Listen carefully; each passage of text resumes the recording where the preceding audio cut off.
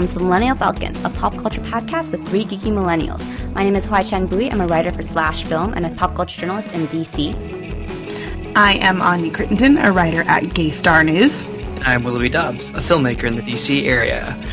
Okay, guys, it is our 99th episode, and today we are doing our monthly millennial movie review, Star Wars: The Last Jedi.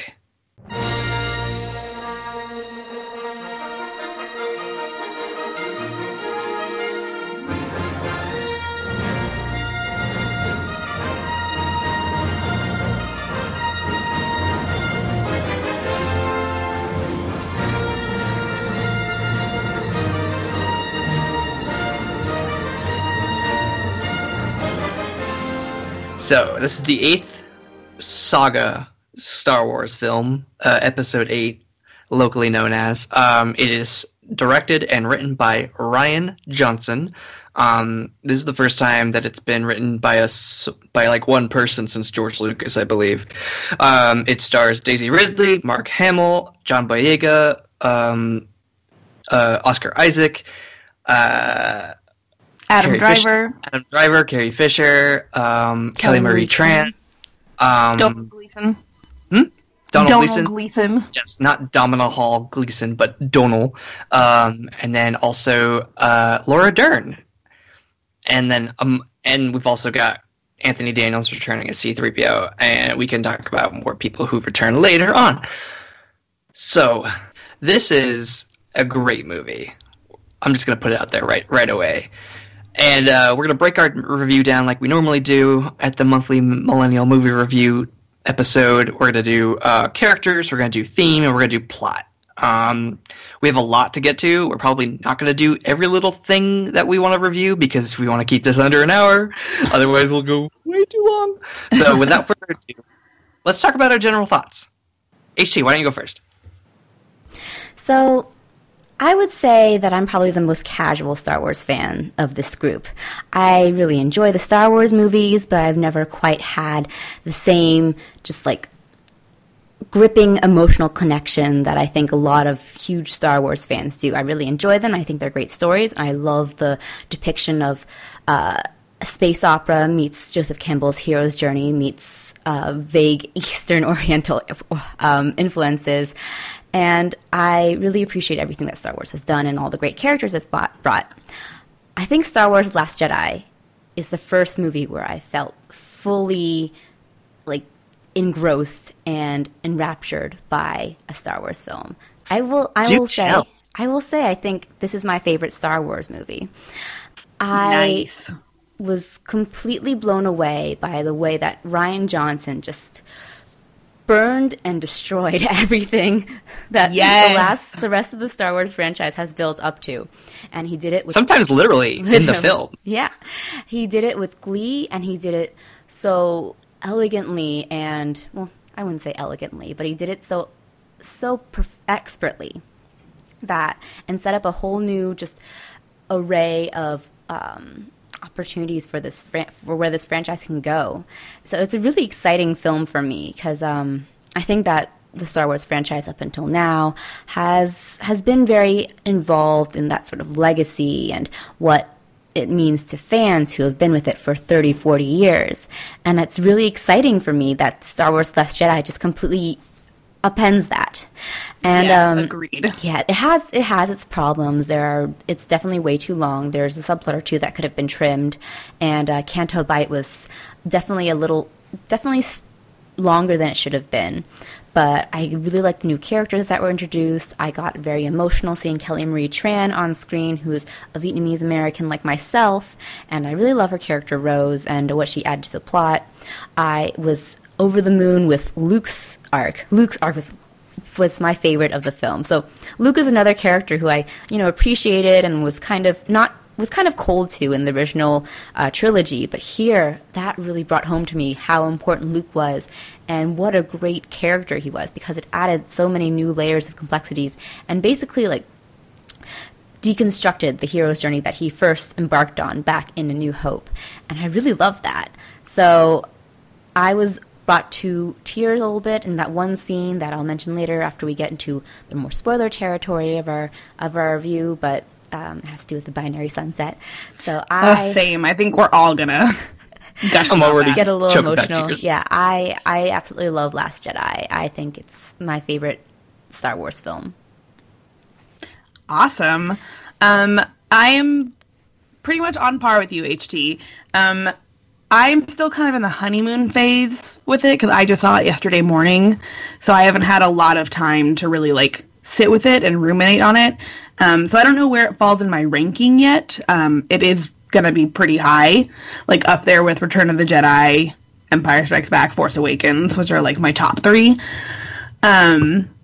It's probably above Force Awakens, definitely.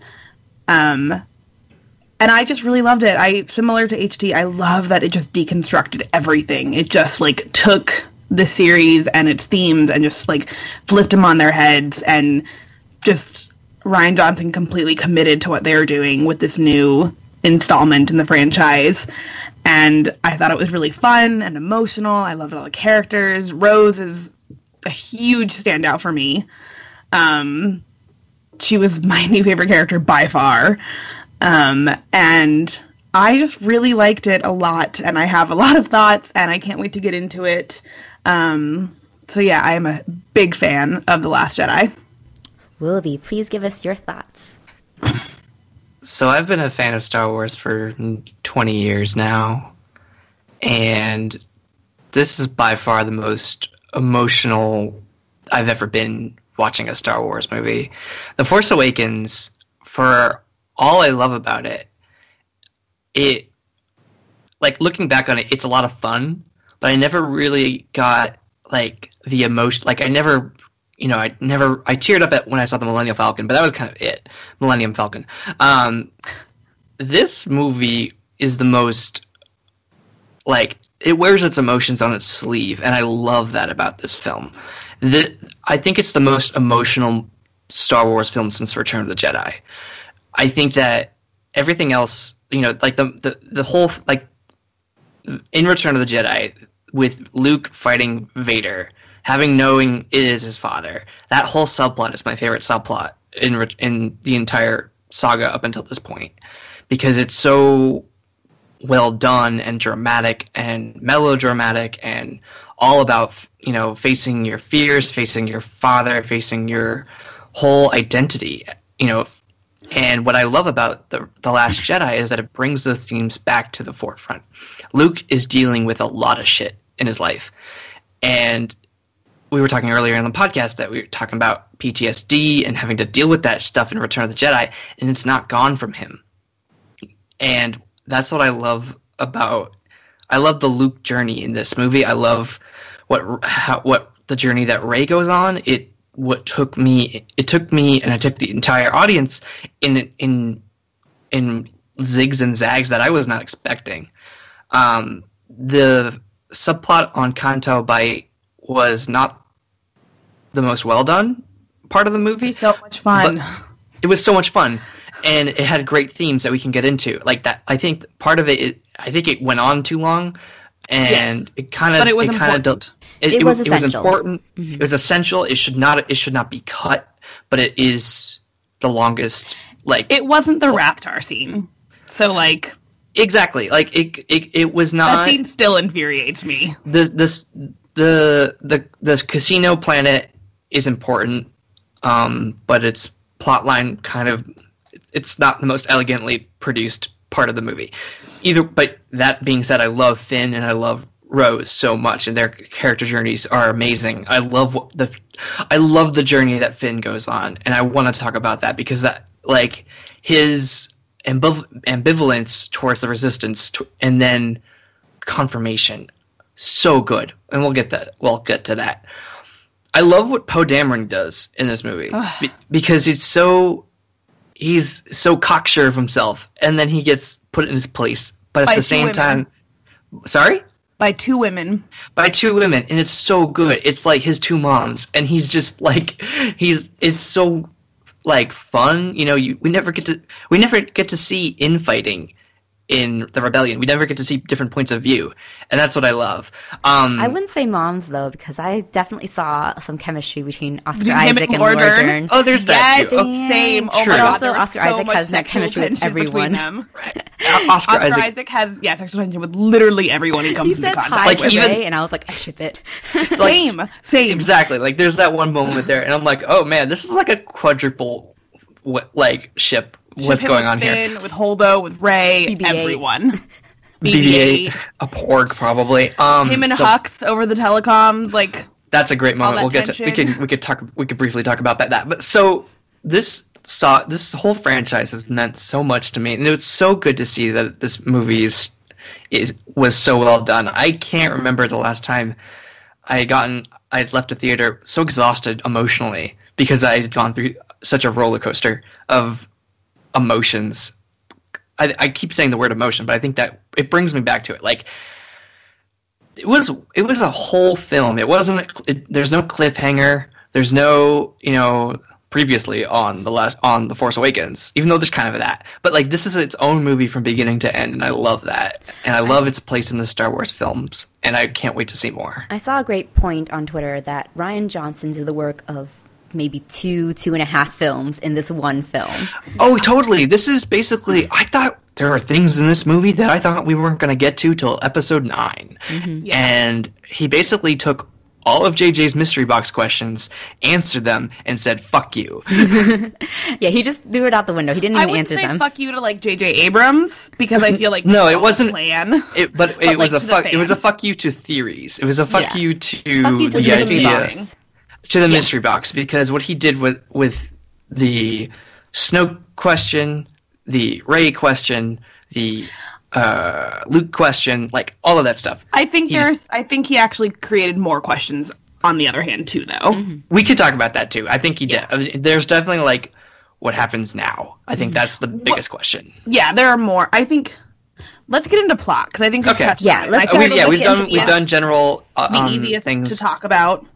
Sure. Mm-hmm. And what I like about the plot in this one is that it was very like textbook screenplay, and that there was a very obvious A plot, B plot, and C plot. Yes. And the C plot could have been trimmed. Agreed. And that we're talking about the Canto Bight sequence? Yes. Well, Yeah, Rose okay. and Finn. Rose and Finn, that whole thing, yeah. Mm-hmm. Which is great, essential. I loved it. Could have been trimmed. But they all, like, it was very kind of obvious where each of them, like, laid, and then they all came together at the end. So it felt very much just, like, textbook screenplay. This is how you write, like, a good storyline in a film where you have your clear plot point and your clear characters and where they fall, and then they all come together by the end. I also love how funny this film was. We mentioned the Hux and Poe call at the beginning of the film, which was hysterical. Also, Hux is one of the funniest characters in this franchise. Literally, he shows up on screen, doesn't say anything, and I burst out laughing because he's ridiculous. So what did you Hux think, is ridiculous. Did you think that he was perhaps turned into more sort of like comedic relief this time around than he was in Force Awakens? I definitely think that. agreed. I think what they did was they took his ridiculousness, his high strung.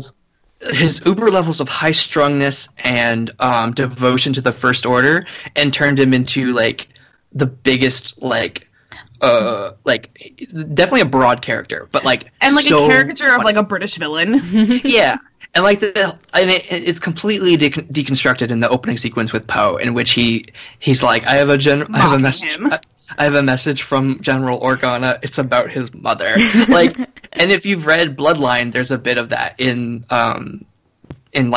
Leia's story with like the Hux family. It's fun. Hux is an illegitimate child. That's the spoiler alert. He's an illegitimate child. Yeah. That makes a lot of sense. So there's that. But like just Poe kind of taking the piss out of the First Order and being like, it's so good. Yeah, and then the other part that I am not over all of the funny moments on the island that Luke was on, with like the fish nuns and Rey like smashing their cart, which is hilarious. And then when Luke tells her to reach out and she physically reaches out, and then he touches her with the leaf, and she's like, I can feel it. I can feel the Force. I was laughing so hard. Grumpy old man Luke is the best. I really love the humor because I think it was actually a return to some of the humor that we saw in the original trilogy too. Because the prequels were very self-serious, and it kind of created this image that Star Wars was like a stuffy sci-fi franchise, when in fact there's a lot of jokes. Yeah, exactly. Like Carrie Fisher and Harrison Ford improvised a lot of their jokes in the original trilogy. Yeah. So there's a lot of great stuff. And the plot, I love the way it all converges and then keeps going. Mm-hmm. You know, like I thought we were going to hit the climax of the movie, and then we were going to, like when they were leaving, when they finally like escaped the First Order, when Holdo, she sacrificed herself by going to lightspeed through the Snoke's ship, which is an amazing sequence. I thought we were going to like end it there and go like, or you know, somehow wrap it up. Somehow. Did it bother you guys that it seemed like the movie climaxed several times? Like there seemed to be several endpoints. There were a few endings. Yeah. There were a few endings, but I was also not disappointed that there were more endings, because it kind of did that roller coaster of like this. Okay, we've culminated one plot, and now we've got one more thing to do, one last stand, and then on the planet of Crate, the salt planet, like. It kept building, and it kept going further and further because like halfway through the movie, I was like, wait a minute, aren't we supposed to be on the ice planet or whatever the planet, the salt planet? And we finally get to there like in the last half hour of the movie, and I was like, oh, okay, so this is wild. And I thought that it's very much like a combination of the plots, like not a retread. I don't want to say retread. But there's definitely elements of Empire Strikes Back and Return of the Jedi in this movie. Mm-hmm. Like we were saying earlier that Rian Johnson did the work of 2.5 movies in this movie. I think it's both. He kind of took the idea of doing, how we've talked about how Star Wars is like a circular poem, and that there's refrains and there's the same things that repeat in the same sequences. Like you can look at the Phantom Menace and A New Hope in very similar ways. Attack of the Clones and Empire Strikes Back, Revenge of the Sith and Return of the Jedi. They all have very similar things that happened in the first and fourth, second and fifth, and third and sixth movies. The Force Awakens kind of did the same thing, where a harsh criticism of The Force Awakens is that it's a retread of A New Hope. And there's a lot of similar plot structures going on there. There's a quote-unquote Death Star-like planet. The Last Jedi takes all of that and subverts it and says, "Listen, we're gonna show you the Emperor's throne room in the middle of this trilogy, and we're gonna have everything that happens in what probably not, but like the idea of what we thought would be in Episode 9 takes place during this movie." So let's talk about the ways that this movie sort of just upends our expectations of what will happen. So in Last Jedi, we expected to learn about Rey's parentage. We learned to meet Snoke for the first time and see like what his ultimate plan was. We wanted to learn whether Kylo Ren was going to turn back to the light side. We wanted to know what happened to Luke Skywalker. So how did this movie just kind of completely destroy our expectations of what these 4 questions would be? Well, first of all, we have no idea where Snoke comes from, and now he's dead. Yes. So Snoke basically turns out to be a completely unimportant character. And for some, it may be frustrating that there was so much build-up to having Snoke be like the big bad, only for him to be, spoilers, cut down halfway through the film by Kylo Ren. He misreads Kylo's intentions and thinks it's towards Rey, but it's actually towards him. And, he's basically tossed aside and given a very anticlimactic death. And it's amazing because it's so good. That scene is one of my favorite scenes in the entire film. Yeah, the thing is, like, Snoke was always a very uninteresting villain to me. Because he was so much in line with what we expect a Star Wars villain to be. He's very much Emperor 2.0. Yep, exactly. And you don't want to, like, Rian Johnson doesn't want to retread any of the last films. He wants to create something completely new. And in making Kylo Ren the ultimate big bad, he's like the the most interesting and most personal villain we've had in Star Wars thus far. And I think it defeats kind of the Star Wars so much villain better problem. than Anakin. Because that's the thing about Anakin is that we always knew there was a bigger fish. To quote Qui-Gon Jinn, there's always a bigger fish. Kylo Ren is the bigger fish. Yeah. Which is great. And it's interesting that people say, like, they're disappointed in the villains in this, because, like, is Kylo Ren really a villain? But, like, I mean, I think Kylo Ren is one of the more fascinating characters, and I wouldn't mind a redemption arc for him in the next film. But he is really interesting as an antagonist. And also, like, let's not forget the First Order still exists as, like, an oppressive dictatorship. The Empire didn't fall immediately after Emperor Palpatine's demise. The same thing goes to the First Order. Like, there is leadership. There's Kylo Ren, there's General Hux. Like, it's not dead. I think the misdirection of Snoke is actually really great. And I think it also, like, there are questions I still have, like, about Kylo's upbringing. Like, when did he start training with Luke? Like, when did Snoke get to him? Like, when did he start transitioning from the light side to the dark side? And, like, how did that all happen? But at the same time, it's not really important. It's probably going to be one of those, like, books that will come out after either after episode 9 or like, I don't really care either. Like, exactly, it's not important. Yeah, I was talking to someone after I watched the movie, and they're like, I want to know more about Snoke. What happened to him? How did he rise to power so quickly? I'm like, I don't really care. Kylo Ren is the more interesting character here. He's the more interesting villain. He is actually the more modern villain. And we're so set in this expectation of having this traditional sci-fi, almost fantasy villain of this big, oppressive, evil force. And Kylo Ren here is offering us all the complexities and all the dualities of a modern villain. And that's amazing. That's amazing in a Star Wars movie. Agreed. He does what the prequels wanted to do with Anakin Skywalker, I think. Mm-hmm. You know, because Kylo Ren is a super complex character. He's got light and dark within him. He chooses, and you can look at it him saying he's manipulating Rey into thinking that he's going to return just in time to take over the First Order and have her join him. He genuinely believes he can turn her to the dark side, whereas she believes she can genuinely turn him to the light side. And that's a great conflict. It's this wonderful conflict that is encapsulated in the struggle to get Anakin and Luke's lightsaber. Mm-hmm. That moment, that wide shot of the two of them on either side of the screen and the lightsaber in the middle, like, hung there by just the will of the Force on both of their sides. They are struggling to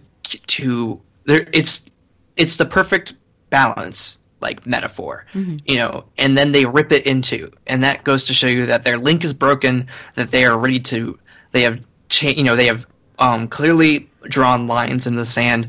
Kylo is, like, first and foremost a villain, but second and foremost, he's still got inner conflict in him. I don't think that conflict will ever go away.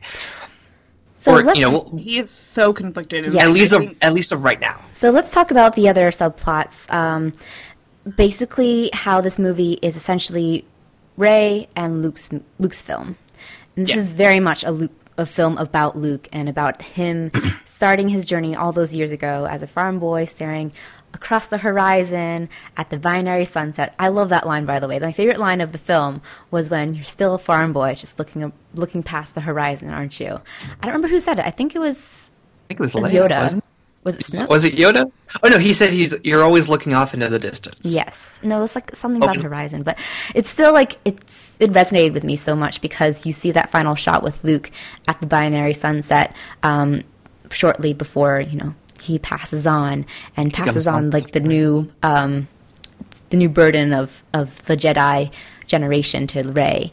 But this was a really fascinating deconstruction of Luke's arc for me. So, like, him... And just, like, Jedi myth in general, I think. Jedi myth in general, yeah. So he basically, you know, flees from the burden of being the savior of the universe because he feels this guilt at essentially turning Kylo Ren to the dark side. And it's... In a momentary lapse of judgment. He saw what he saw in his father in Kylo Ren, in Ben Solo, and thought he could end it there. And I think that's such an interesting character development for Luke Skywalker because you see that conflict in himself. And you see the guilt on his face the entire time he's with Rey. And I'm glad that he redeemed himself at the end. Mm-hmm. You know, he came and he fought. He fought with his mind. He didn't fight with his actual self. He took down the First Order with a laser sword. I love it. So my favorite part about Luke's arc is this ongoing theme throughout The Last Jedi that our heroes are fallible. Yes. So failure is the greatest lesson, Yoda says. I feel like it was sort of Rian Johnson's subconscious way of commenting on how we have idolized and loved these characters to the point of idolatry. And he wants to point out that, you know, these are still complex human beings. They're still characters that can make mistakes. And we might idolize and worship them as being like the epitome of like the Jedi Order or all of these badass characters, for example. But they still make these mistakes that, you know, lead to their downfall or lead to others' downfalls. And I think that's so fascinating. I love that, you know, Luke is allowed to be a coward, essentially, and be less than a hero. And that makes him a much more interesting character to me, more so than when he was going through the hero's journey and he was, you know, a sensitive, whiny, normal farm boy and came on to be a great hero who was, in fact, the chosen one. And now he buckled under that legacy, under that burden of being the chosen one, and was not able to live up to its expectations. And that is an amazing sort of follow-up to that. Yeah, I totally agree. Mm-hmm. And I want to like add to that because I completely agree with both of you about Luke's journey and like how great it was and how emotional he made me. And one of the biggest things I took away from this film going along those lines is like there's now debate about Rey's parents because like Kylo and her discussed how they were nothing, and so they weren't like Skywalkers or Kenobis or anyone we know. There's debate about whether or not he was lying and whether or not they are actually characters we know. But I actually really love the idea of her parents being no one because it gives this idea of like Rey isn't a Skywalker. She's not like destined for greatness, but just in who she is, she can become a hero. Anybody can be a hero. Mm-hmm. And I think there's an ongoing theme with that because then you have Rose talking about growing up in a mining colony that was like nothing. Like she wasn't important. She works in the background of the Resistance, but she rises up to be a hero. Finn was raised in the First Order. He didn't even have a name. He had no identity. He rises up to be a hero. And then there's the idea of Rian Johnson giving the middle finger to midi-chlorians, which is great, the best. And the idea that the Force is, like, all around us. And, like, technically everyone can connect with the Force, but not everyone has, like, the potential to, like, tap into it and really, like, use it almost. But the idea that, like, anyone can be a hero and, like, anyone can use the Force, anyone can There's fulfill their destiny. There's a quote I'm going to pull from a Miss Marvel comic. Good is not what you are. Good is what you do. And I think that's the essence of what Last Jedi is. And I really love, let's talk a little bit about that Chosen One mythology and how it's so intertwined with Joseph Campbell's hero's journey. And that's what we see in the original trilogy. But here, it's about breaking down that Chosen One mythology and disseminating the power to everyone. Everyone can, rise up and be what they want to be and be a hero, like you said, Anya. And we see that in the final scene of the movie. Broom Kid. The Broom Kid. Final shot will stick with me till I die. I think that was that Broom Kid.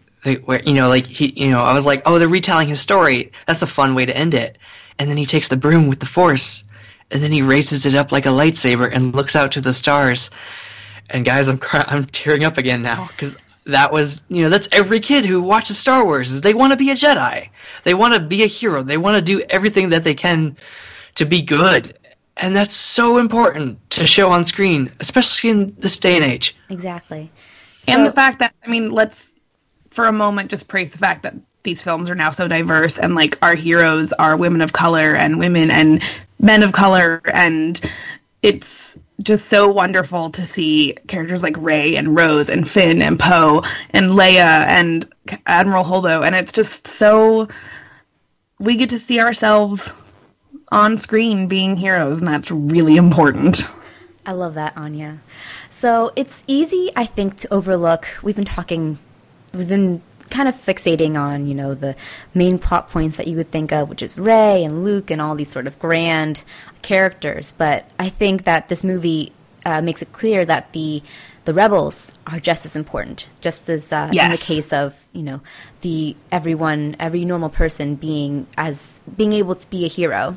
So for me, actually, the focus and the rising up of the rebels and their storyline was what I wanted Rogue One to be. Because I remember Rogue One was supposed to be about the unsung heroes, the people who were on the ground and would never get the glory that the main heroes would get, like the Skywalkers. And here we actually see that happen, not only through Finn and Rose's storyline, but also in the fact that the rebels are fleeing the entire time from the First Order, and their numbers are quickly diminishing. They dwindle. Yeah, they dwindle. They're down to a couple dozen, and yet they still keep that hope alive, and they're still the best heroes of this movie that we've seen. And I think that's the most amazing part for me. And we see Paige Tico, Rose's sister, sacrifice herself for the rebellion, for the resistance, through that beautiful sequence with the bombs. And the opening sequence was great. It was. I've never seen, just as a side note, I've never seen this many close-ups in a movie, in a Star Wars movie. And the close-up on her face as she tries to get the detonator down to her and then catches it with, oh my god. Beautiful. It's such a beautiful shot. And it takes it, it doesn't just fridge her character. It makes her character important. It makes her character a symbol of the resistance. Someone who is ready to die for this group of people who want to bring hope back to the galaxy. It doesn't just make her a throwaway character.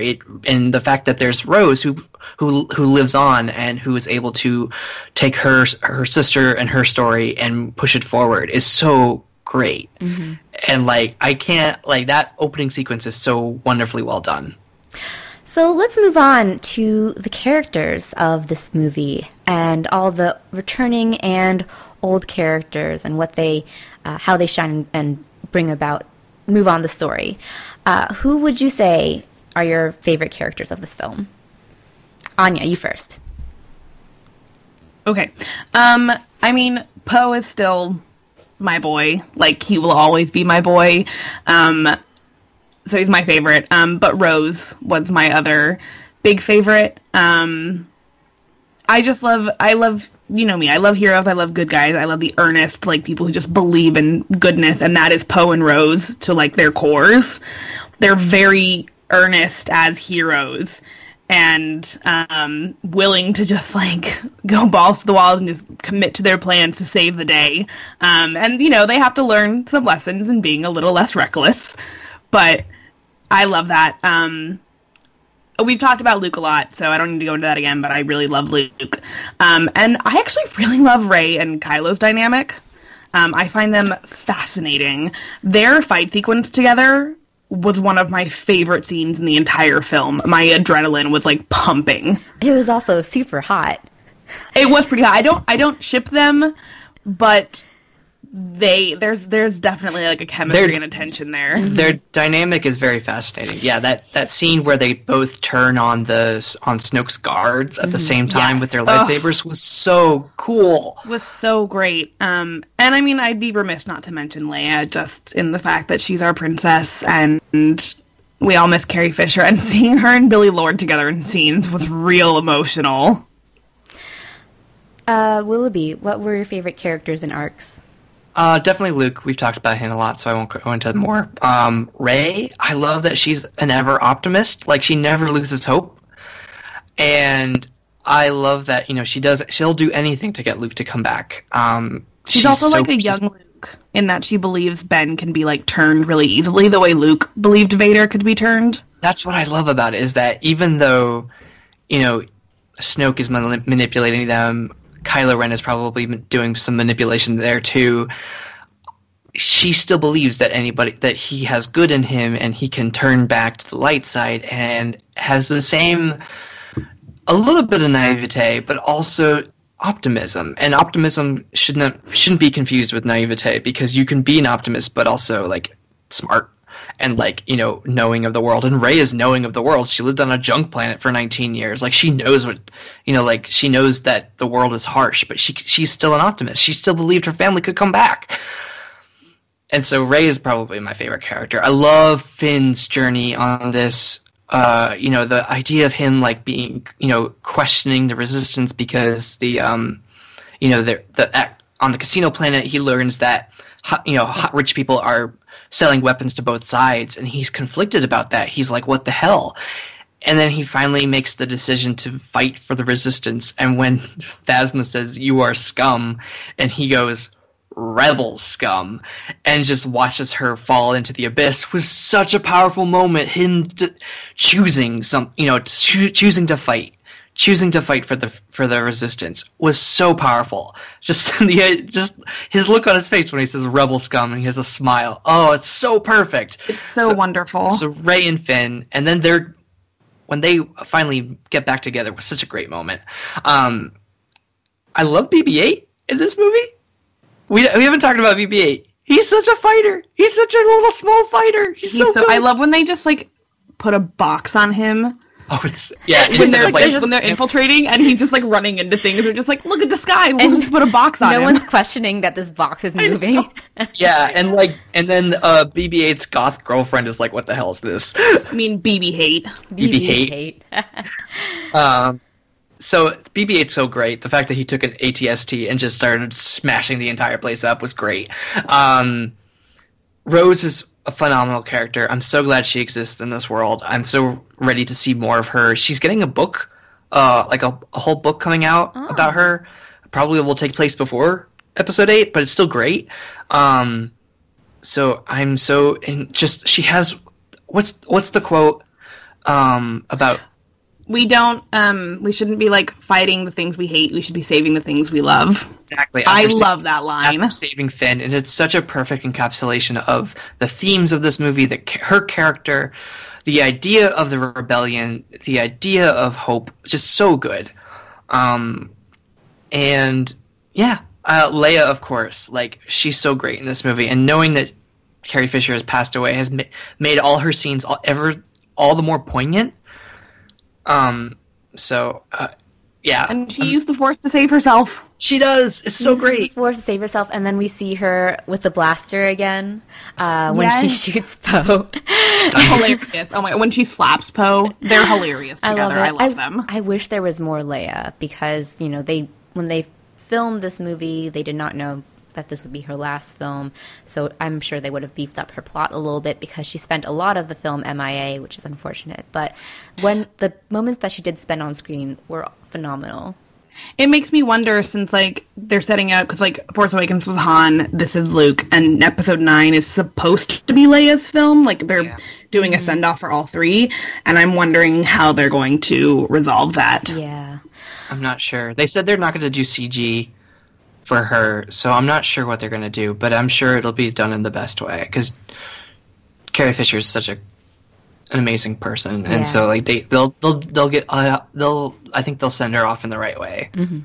But I can see where they were going, because at the end it's Leia and Rey. They have a moment about mourning Luke, and so like you can see that they would have had a relationship. Like a mentor, and to rebuild the rebellion as well. Exactly, like because like Han mentored Rey in the first, Luke mentored Rey. Now it's Leia's turn, so we'll see. Mm-hmm. Who were your favorite characters, HT? First, I gotta give a shout out to the Porgs, who I love beyond belief. I thought that, maybe I'd be disappointed by them, but every time they came on screen, I was squealing like a little girl, and I absolutely love them. Honestly, the creatures in this movie made half of the movie for me, just because they were all so well designed and so the foxes. Entertaining. Well, the foxes the actually little were crystal kind of Pokemon. My least favorite. Foxes were great. They were so pretty. They were nice, but they didn't really do anything for me. They weren't cute, like the nuns, the fish nuns, the Porgs, the fish nuns. I really love Rose's storyline, even though her subplot was quite clunky and kind of a little bit not shoehorned into the story, but did feel like it could have been trimmed down. I really like what she did, and she helped move that plot and and subplot along really well. And I also want to give a shout out to her line where she's like, I wish I could punch this beautiful, like, town. Like, I loved that line. That's a beautiful line. Yeah, she brought home how that war was affecting real people, which is what I really liked about her, because she was the one who helps sort of spread that inspiration and hope amongst the people that they meet at Canto Bight. So in a way, she kind of becomes the real hero of the small people here, which is what I loved about her. I will say, Poe Dameron got to me this time around, yes. Anya. I was telling her before we recorded this episode, I was like, I respect Oscar Isaac. I think he's a great actor. I just don't really get, how he's everyone's boyfriend. But this movie, I got it. I understood. Finally. You've seen the light, HT. Especially when Poe just spent one scene with every character, and I was like, I ship it, man. Oh my god. I ship him with everyone. Everyone. I do need to say, just a quick shot, Holdo is canonically queer from the books. She is pansexual. She talks about it with Leia. She talks about it with Leia in Leia's book, which is great. But I am still... I know it's like sort of a fan thing of Finn and Poe. I don't necessarily need them to get together, but I still really read Poe as queer. And I would love even just like a quick confirmation or like a line of it. Like, I think it would like mean a lot to people. It would mean a lot to me if they like did something in episode 9 with him and just like alluded to maybe the fact that he's queer. I think that would, pushing that diversity. And Oscar Isaac is aware of that. Mm-hmm. Yeah. So he's probably, like, if they're going to do anything in 9, I think he might be the one to push that forward. Mm. Yeah, so other characters I liked Holdo a lot. She was great. She was really Laura Dern great. is excellent. I do want to point out, though, apparently, one of the big conflicts between between Poe and Holdo was the fact that she was sort of using the rest of their gas to go off into this uncharted destination, and Poe was really adamant about his sort of suicide mission to shut off the tracking device from the First Order, and that was the big conflict. And the reason that they never were able to actually to fix that conflict was because Holdo didn't communicate that they were headed towards the mineral planet, which was the base, one of their old rebellion bases. So apparently, according to lore leading up to this, the reason she didn't tell anyone was because they didn't know about the tracker, but they had assumed that there was a mole amongst the rebellion. Right. Because how else do they know where they are? Yeah, and which is something that I think should have been included in the movie, because that was, I think, a big plot hole in terms of the film. The film isn't without its plot holes, but its characters and its themes really hold it together for me. I think if there was one line where she said we couldn't trust anybody because they kept finding out where we were, mm-hmm. someone could have been relaying our location to the First Order. I think it was just something one that was line cut. would have cleaned that up a bit. But I agree that I like the conflict. But even if there was just one line about that resolution, I think it would have been a stronger conflict. Yeah, I have 2 quick things, very quick. Captain Phasma's the Boba Fett of this franchise. Yeah, people are building her up, and she's okay.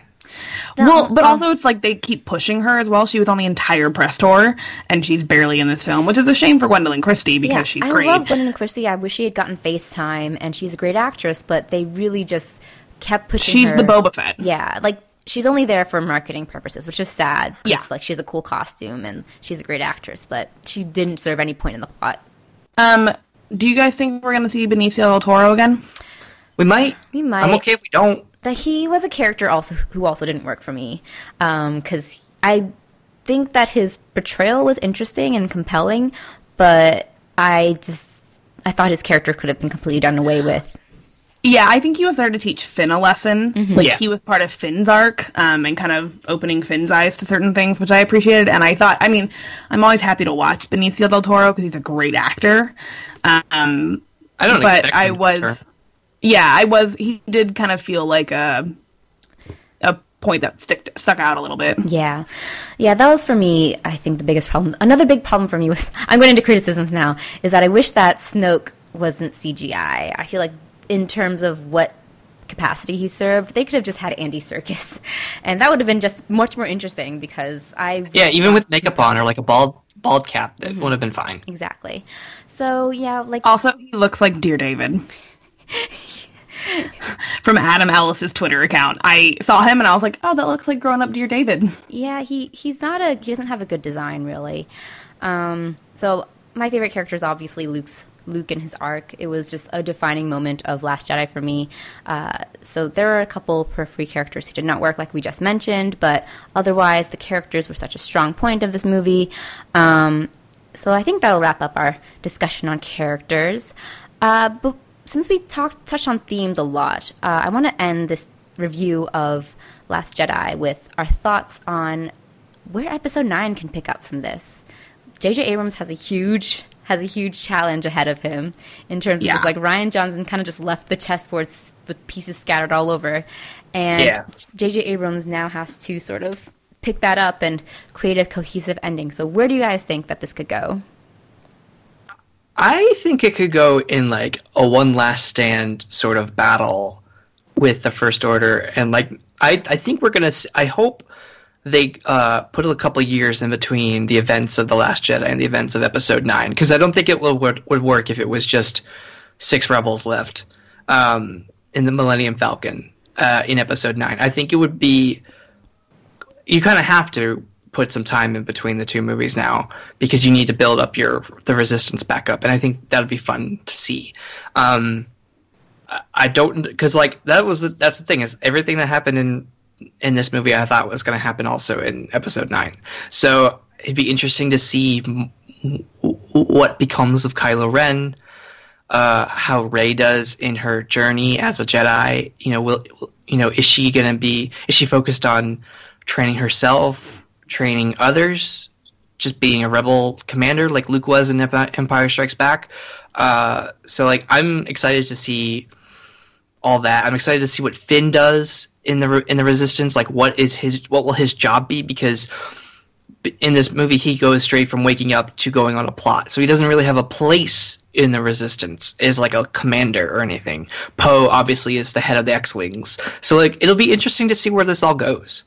Yeah, there are a few things that I absolutely want. In my heart of hearts, queer Poe Dameron, obviously.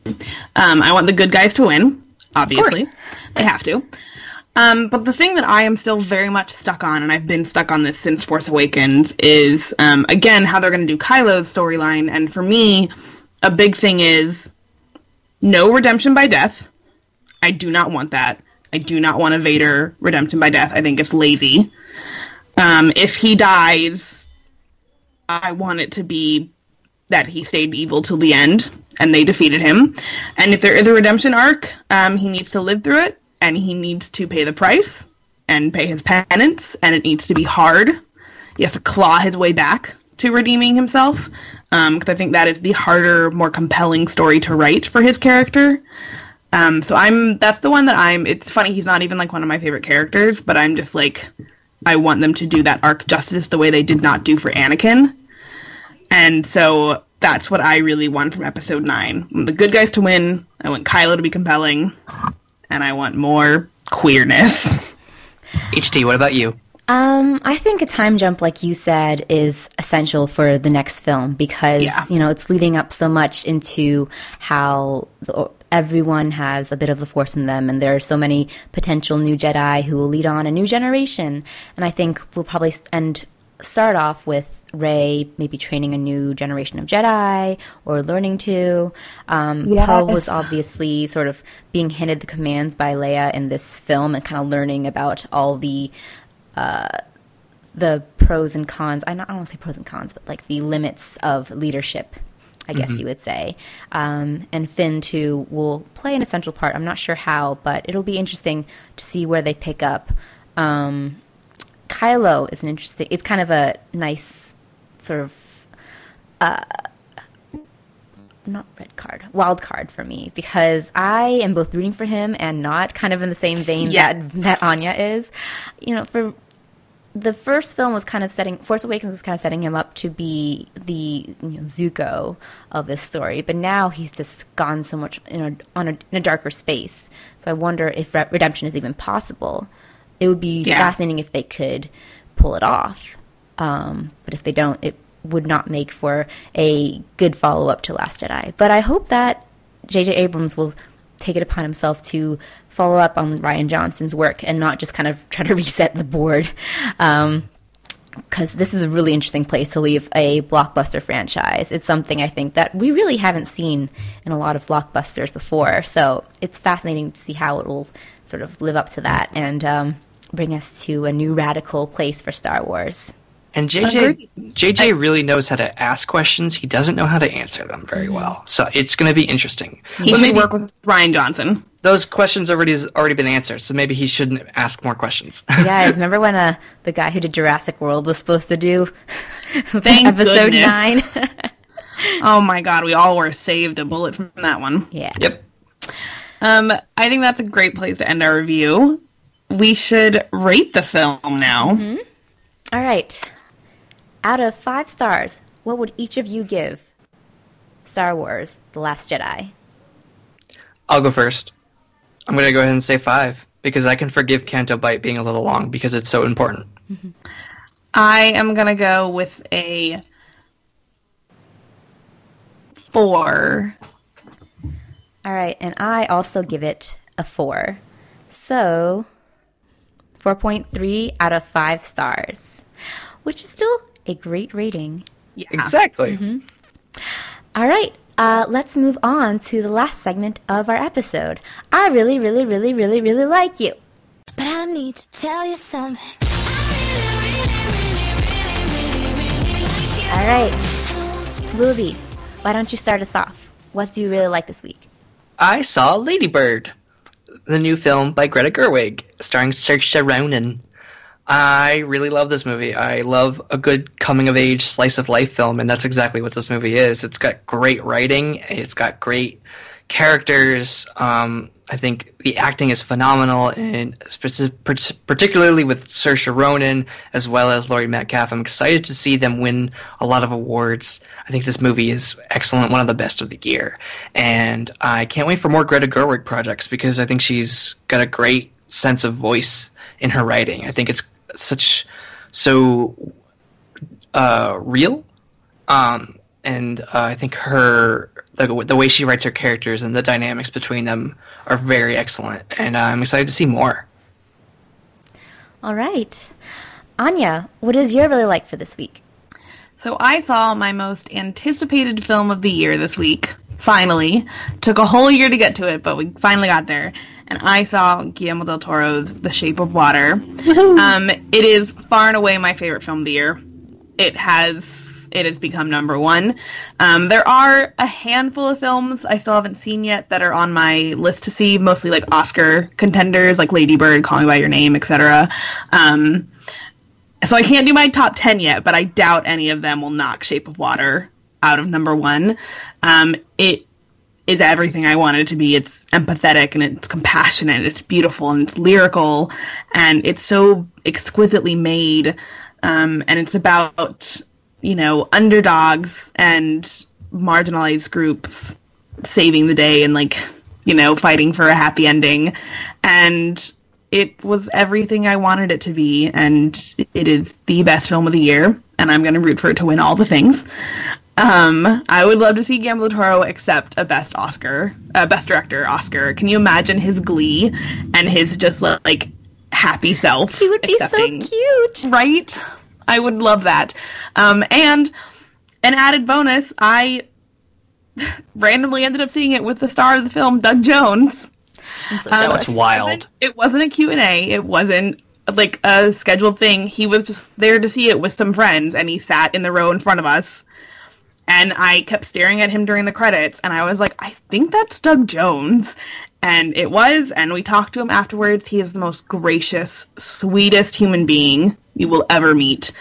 He is so lovely, and he gave a great performance as well. I'm bummed that he's not getting more awards talk, especially when you consider the fact that he did the exact same thing Sally Hawkins did, just in a costume, in prosthetics.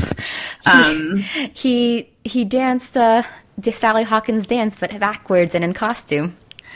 Exactly. So I love it. best film of the year.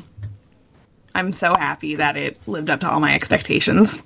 I'm so glad that you guys both loved these films, because the next film that is my really like is also one that you mentioned, Anya. Call Me by Your Name. Oh, I finally saw it, and it is a sumptuous, warm, breathtaking film about love and loss and the ecstasy and pain of life and how each of them are so beautiful. And it's a gorgeous film with one of the best performances of the year by Timothée Chalamet. Armie Hammer is just a specimen of humanity in it. It really just emphasizes how he is this Adonis of humankind, and like there's a lot of parallels drawn between him and the Greek statues that they study within the film. And it's this just gorgeous sort of coming of age and coming out film that plays sort of like waking from a dream. It's very hazy and warm and comforting, but at the same time extremely bittersweet, just because it's just like a something that you can't quite reach at the end of the tunnel. And it's definitely one of my favorite films of the year. I can't wait to see it. I actually might put it like equally in terms of how much I loved it and Shape of Water. It's a gorgeous film. I highly recommend it. So that is the end of our episode. If you guys have any thoughts on Star Wars: The Last Jedi, Lady Bird, Shape of Water, Call Me by Your Name, basically all the big movies right now. A lot of movies right now. Yeah, definitely come chat with us. And where can they do that, Willoughby? You can find us on Facebook if you search for us there. We're also on Twitter at Falcon Podcast. You can listen to us on SoundCloud where you can listen to us there, and you can rate, review, and subscribe to us on iTunes and Google Play. So please do that. And don't forget, in 2 weeks, it's our 100th episode where we're going to be doing a roundup of what we've really liked in 2017 in pop culture. And we want to hear from you. We want voice memos. We want you to email us at millennialfalconpodcast@gmail.com with either a voice memo, or please send us an email with a blurb of what you really liked. We will read it on air for you. Send us a message on Facebook with what you really like in 2017. You can DM us on Twitter. We will read it for you if you're uncomfortable with your voice memo or you don't have the means to record. So with that, where can they find you guys on the internet? You can find me at HTranBui on Twitter. You can find me at Anya Crittenton on Twitter. And you can find me at Willoughby Dobbs on Twitter. All right. Thanks for joining us, guys. Bye. Bye.